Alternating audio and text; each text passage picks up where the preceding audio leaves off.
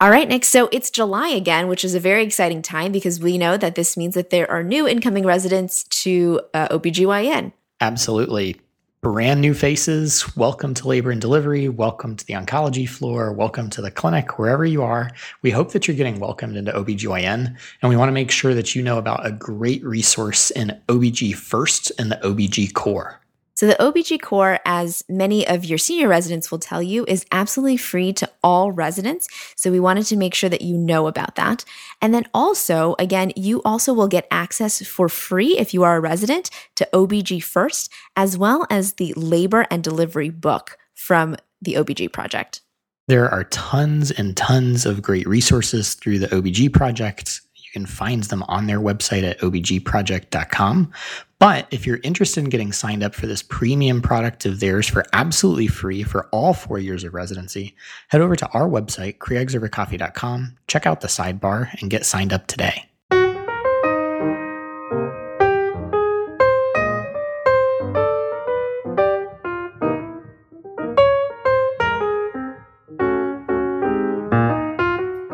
All right, guys, welcome back. This is Nick. This is Faye. And this is Creogs over coffee.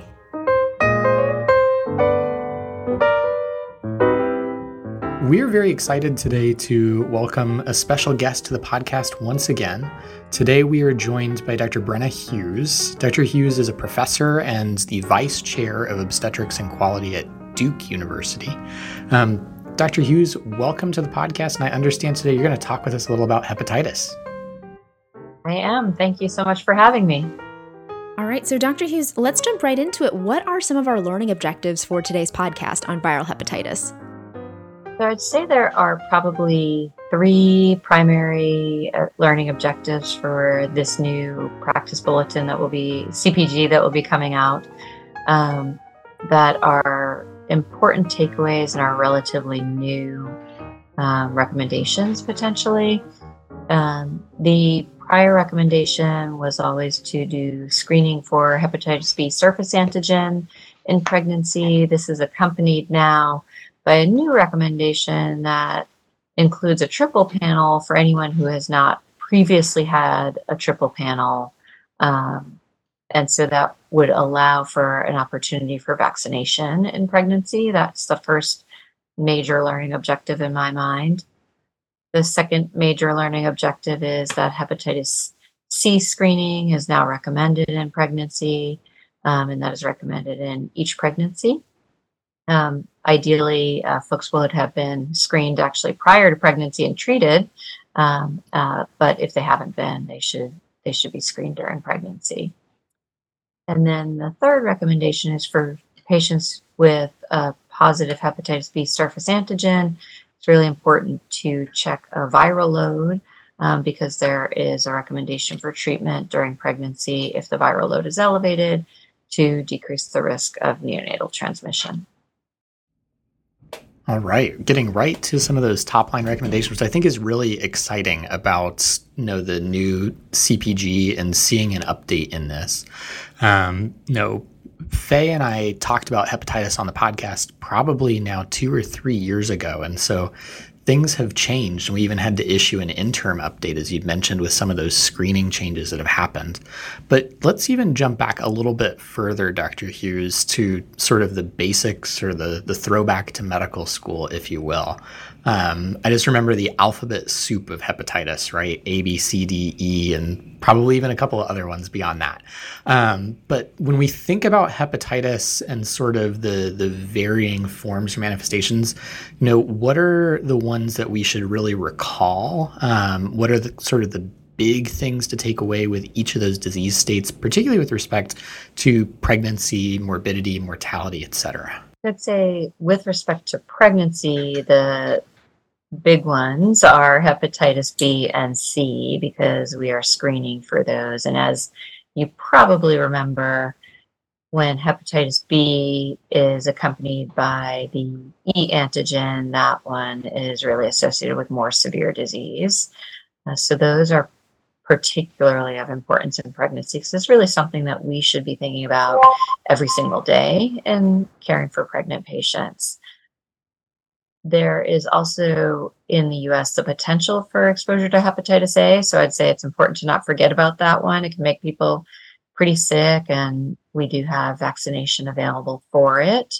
And then if you remember, hepatitis D doesn't independently cause disease. It kind of goes along with hepatitis B, and not really one that we would probably be doing a lot of testing or screening for, but that's how you kind of keep it straight in your mind. And then hepatitis E is sort of the big bad actor that thankfully we don't really see very much of in the US, but can be associated with really severe disease in places where it's endemic. Well, thank you, Dr. Hughes, for giving us that overview for the hepatitis and their manifestations in pregnancy. I know you had said one of the learning objectives was to talk more about the screening for hepatitis in pregnancy. So can you talk to us about that type of screening and specifically what's recommended for hepatitis B and hepatitis C? Sure. So I think the sort of easier one probably is that there is now a recommendation for hepatitis C screening in pregnancy that is for the hepatitis C virus antibody. And that is actually recommended now in every pregnancy, regardless of whether it was recently screened for. The idea being that if that is positive, it would reflex to a PCR test to look for evidence of active hepatitis C infection. And so that is sort of the first new recommendation that we want to be sure that folks are aware of. And then how about for hepatitis B? Because I definitely know that training as a resident, it definitely was just like screening for the antigen, right? But it sounds like that's no longer going to be the case. So it actually is to some extent. So the hepatitis B surface antigen is still recommended for all pregnancies. And frankly, it is something that we need to do a better job of on a national level. It is something that is not quite as frequently screened for as it should be. So it would be wonderful to get that to be really universal. However, the newer recommendation that is going to be one that folks need to learn a bit about is the addition of the triple panel for patients who have not previously had that as an adult. And so the triple panel screening is the hepatitis B surface antigen, the anti-hepatitis B surface antibody, and then the total anti-hepatitis B core who don't have a documented negative triple screen after age 18, or who haven't completed a vaccine series, or those with ongoing risk factors. So that is now a great opportunity for folks who have not had that screening before to know whether they are eligible for vaccination. And so this will hopefully on a national and population level allow us to do a better job of ensuring that our population is vaccinated against hepatitis B here in the US. Awesome. So I sometimes get confused because whenever I see those different titers that come back, you sometimes see positive hepatitis B surface antigen, but you have negative, total hepatitis B C, for example. How would you interpret the screening results that are possible for this new triple screen? And then what would you recommend depend on how we interpret those results? So the triple screen can help you a bit in terms of having a sense of whether or not someone has never been exposed to either the virus or the vaccine. So if all of those are negative, it means that patient is eligible for vaccination. If the surface antigen is positive, it tells you that the patient has been likely exposed to the hepatitis B virus. And the other portions of that can tell you whether it is likely to be currently active or not. And frankly, that part isn't going to be used clinically as much as it will be to identify people who are eligible for a vaccine. That's really the sort of take home of the triple panel. And if those are demonstrates that somebody is eligible for a vaccination, then they can be vaccinated. If the other pieces are positive, the first thing we're going to want to be doing is checking for a viral load to see if there's an elevated viral load in pregnancy, because that will really guide your next steps in management in pregnancy. And so those are sort of the ways that we in pregnancy will be using it. Obviously, we will be collaborating with our infectious disease or GI consultants if we have tests that come back abnormal. But the opportunity to identify those folks who are eligible for vaccination will be new to us and something that we'll need to get used to building into our practice. No, absolutely. And kind of moving the conversation along that way, sometimes we have the fortune of getting to meet people prior to pregnancy. And certainly that would become a window for vaccination, I'm sure, is that if you demonstrate they've never been vaccinated before, then you might be able to sneak that in before they get pregnant. But I think part of the CPG also goes into some pre-pregnancy counseling for the patient during screening who does find out that they have hepatitis B or hepatitis C infection. What exactly should pre-pregnancy counseling look like or include for patients who find out or are known to have a hepatitis infection? So it differs a bit by which type of hepatitis that they screen positive for. We do know that in patients that have hepatitis C infection and are not yet pregnant, they could potentially benefit from essentially a cure, sustained viral response to medications prior to pregnancy. So in those with hepatitis C, it's really important to think about pre-pregnancy, if they have elevated viral load, getting them to be seen with some of our collaborators like GI or infectious disease, depending on what it is at your local institution, and offering them the opportunity to have treatment prior to pregnancy. They could potentially, over the course of just a few months, cure their hepatitis C, essentially. That would allow them to do a couple of things. One is live a healthier life for mom and decrease her long-term risk of liver cirrhosis and liver cancer, as well as decrease the risks in a future pregnancy of perinatal transmission. So we would love to see people with hepatitis C actually be identified prior to pregnancy, receive treatment, and enter a pregnancy with sustained viral response. With hepatitis B, it is also an opportunity if we identify it prior to pregnancy, because if they also have an elevated viral load, they may qualify for treatment before pregnancy. It is not like hepatitis C in that we don't expect a cure necessarily, but obviously we do want them to be seen and followed by hepatitis specialists prior to pregnancy. And then there's a great opportunity at that point for vaccination as well. So in both cases, we would want to see vaccination against hepatitis A. And then if a patient does not have active hepatitis B, they could potentially be vaccinated for hepatitis B as well prior to achieving a pregnancy. So, Dr. Hughes, that's definitely great counseling for patients before they become pregnant regarding hepatitis B and hepatitis C. But sometimes we're not fortunate enough to catch them beforehand, and we often meet our patients during pregnancy and they have hepatitis B, for example. How does that change their care for when they're pregnant and when they're intrapartum and then even postpartum?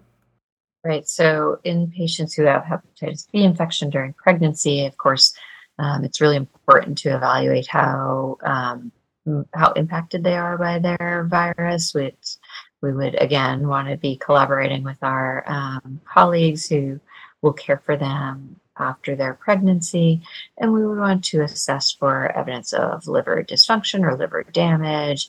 It's important to assess whether they have evidence of cirrhosis or active disease. The first reflex is really to check a hepatitis B viral load so that we can assess whether it's elevated and discuss the option of treatment during pregnancy to decrease the risk of perinatal transmission for those with an elevated viral load of greater than 200,000 international units. In those patients, we know that there have been several randomized trials, mostly done in Asia, that showed that treatment with antivirals, we most commonly use tenofovir, can decrease the risk of perinatal transmission over and above what they will gain by the use of HBIG and vaccine to their infants. So that is a relatively new recommendation to use that treatment. Typically, it starts around 28 to 32 weeks and it continues through the latter part of pregnancy. And when that is combined with the use of timely HBIG and hepatitis B vaccine administered to the neonate, their risk of perinatal transmission can go from as high as 90% if they didn't have any of those interventions, down to less than 1%. And even in one study, it was 0% chance of transmission. So the combination of those interventions can really decrease the risk to the neonate of developing hepatitis infection. No, that's incredible to be able to see that data. And there's not a lot of things, I feel like, in obstetrics where you can go from like a 90% certainty to an almost 0%. That's really remarkable. What is the story, though, with hepatitis C, I guess? Because, you paint this picture of, will it be pre-pregnancy? No, we can try, but we can never quite suppress it the whole way. C, it sounds like we can suppress pre-pregnancy the whole way, but what if we miss our window and now we're managing active hep C during pregnancy? Are there things that we can do to minimize perinatal transmission? Right. So the important thing, again, it will be that we want to be sure that a patient with hepatitis C has the opportunity to see a hepatologist for their long-term health to be sure that they themselves are taken care of in the future. The risk of transmission of hepatitis C, thankfully, is lower than it is with hepatitis B without treatment and active disease. It is higher with higher viral loads, but on average, the risk of perinatal transmission is about 5%, which is obviously much better than 90. And the things that we generally do during the course of pregnancy are those that are sort of common sense approaches to healthy eating, taking care of themselves. We know that people who have a history of injection drug use, if they continue to use during the course of their pregnancy, have a higher risk of higher viral loads and likely higher risk of perinatal transmission. So the more that we can engage those folks in care to be sure that they're cared for throughout the course of their pregnancy, that can only benefit themselves and their neonates. We do things like trying to minimize the duration of ruptured membranes, so maybe not doing an early artificial rupture of membranes, and decreasing the use of fetal scalp electrodes if we are able to. None of these things have been definitively linked to increased risk of transmission, but they're sort of general common sense measures that if we can avoid the use of a scalp electrode, we try to, and with the hopes that that can potentially decrease even further than the 5% risk. Currently, the medications to treat hepatitis C aren't approved for use in pregnancy.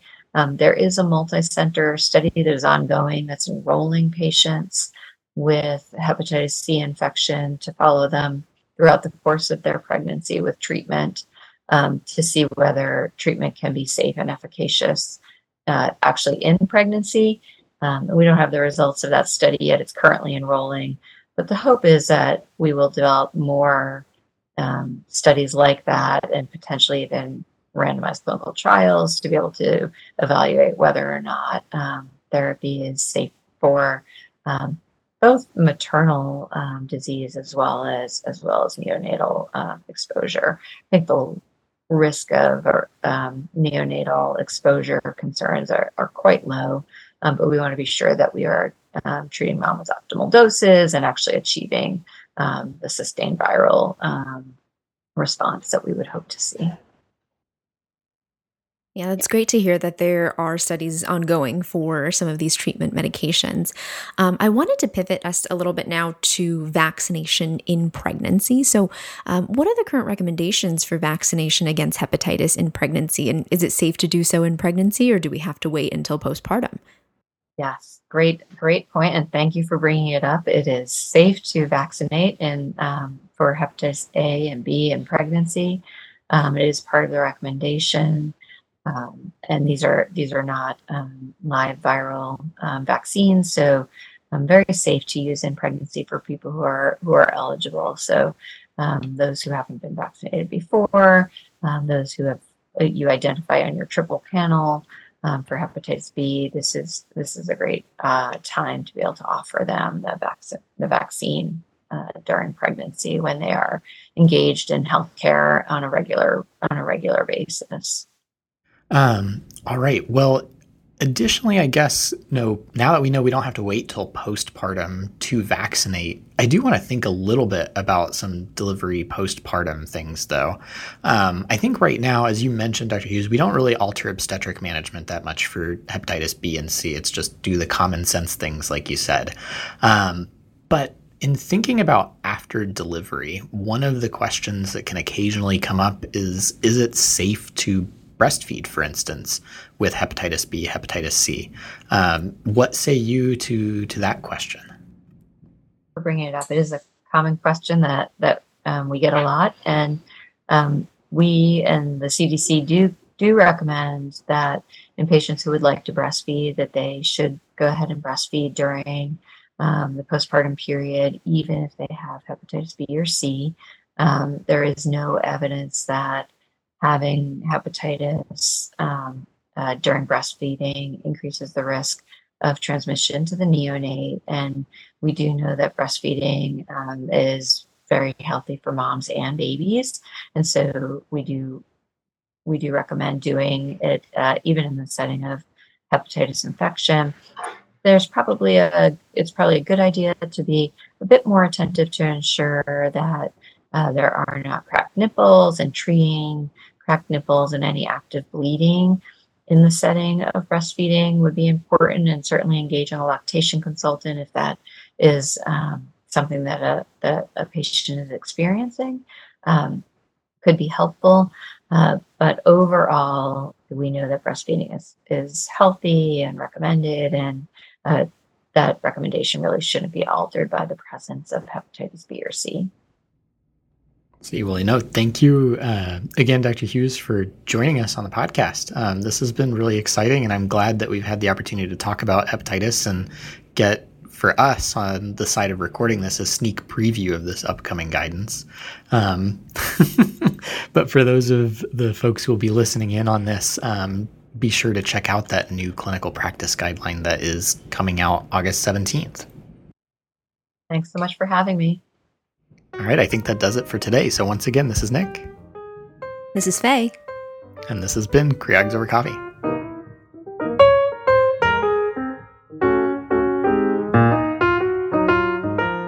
So guys, if you enjoyed this episode or any of our other episodes, go ahead and go into your favorite podcatcher, iTunes, Spotify, Google Play, give us a 5-star rating and review. You can find us online on Twitter at CreogsOverCoff1, on Instagram and Facebook at CreogsOverCoffee, or if you love the show and want to support us, head over to patreon.com/CreogsOverCoffee. Send us some love and we'll send you some swag. For show notes for this show, as well as all of our other episodes, and the Rosh Review question of the week, go ahead and go onto our website, www.creogsovercoffee.com. And finally, if you have a question for us or a correction to this or any of our prior episodes, or just want to say hi, email us, creegsovercoffee@gmail.com.